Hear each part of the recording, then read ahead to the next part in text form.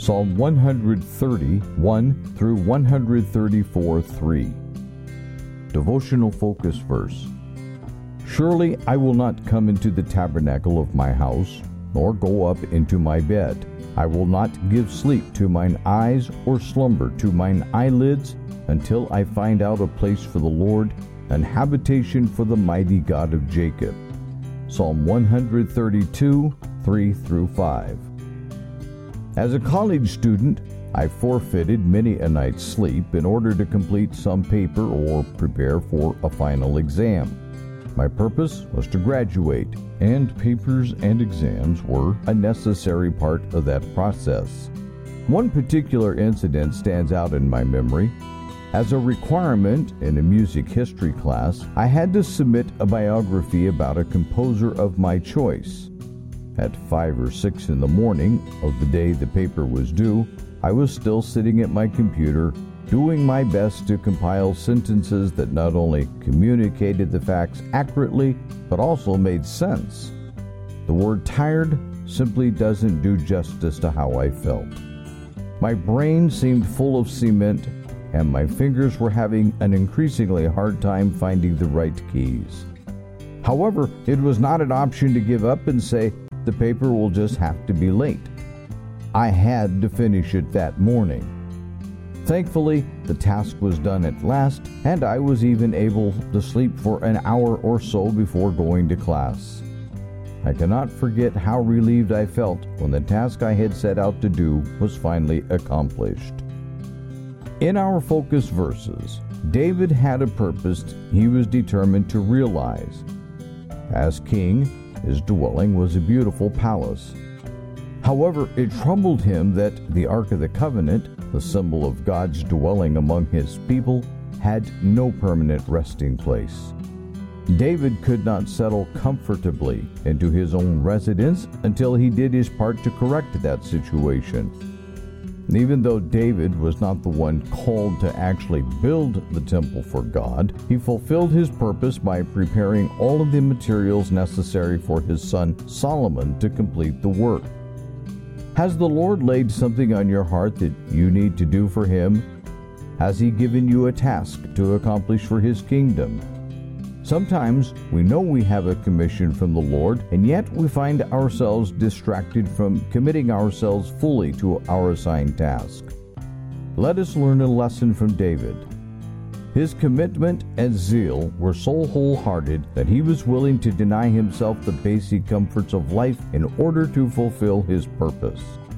May David's words encourage us not to procrastinate regarding anything God would have us do for him.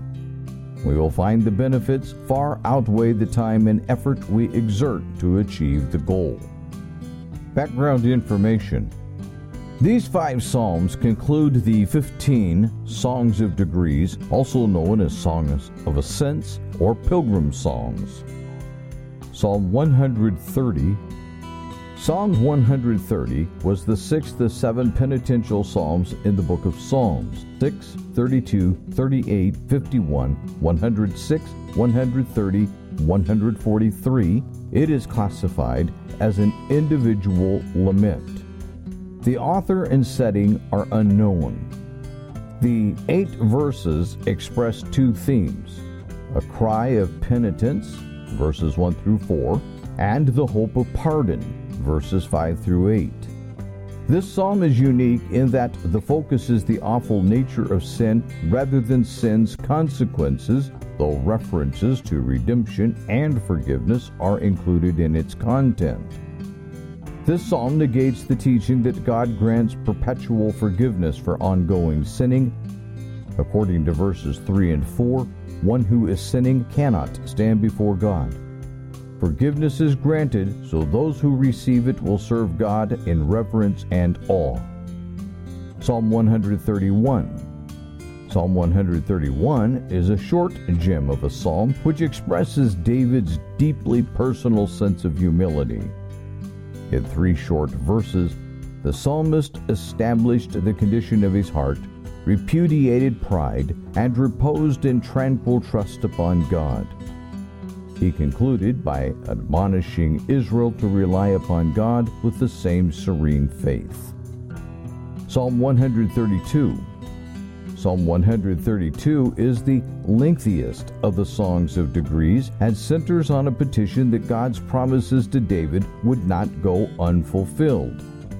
Ephratah was a reference to Bethlehem, David's hometown, where he presumably first heard of the Ark of the Covenant.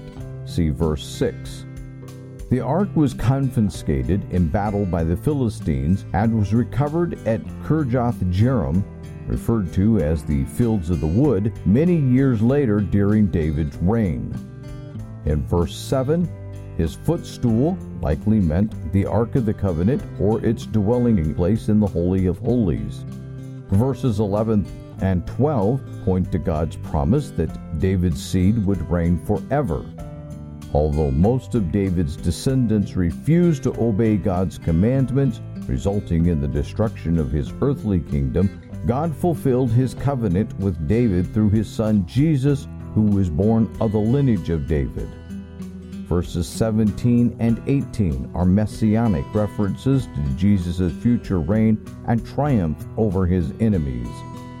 Although David's earthly kingdom faded away, Jesus' kingdom will flourish forever. Psalms 133.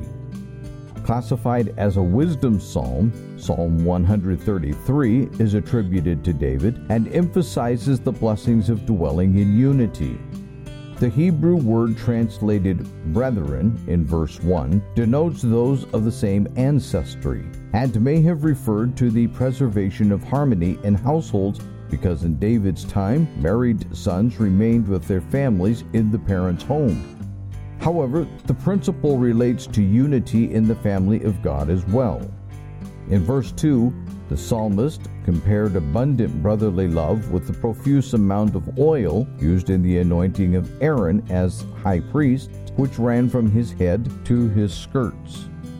The analogy of dew spreading from Mount Hermon in northern Israel to the mountains of Zion in the south illustrates the extent of God's blessing on all those who dwell in unity. See verse 3. Psalm 134. Psalm 134 is the final Song of Degrees and exhorts praise in the sanctuary of the Lord.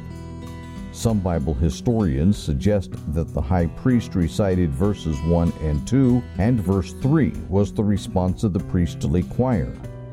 This psalm is identified as a combination hymn and blessing.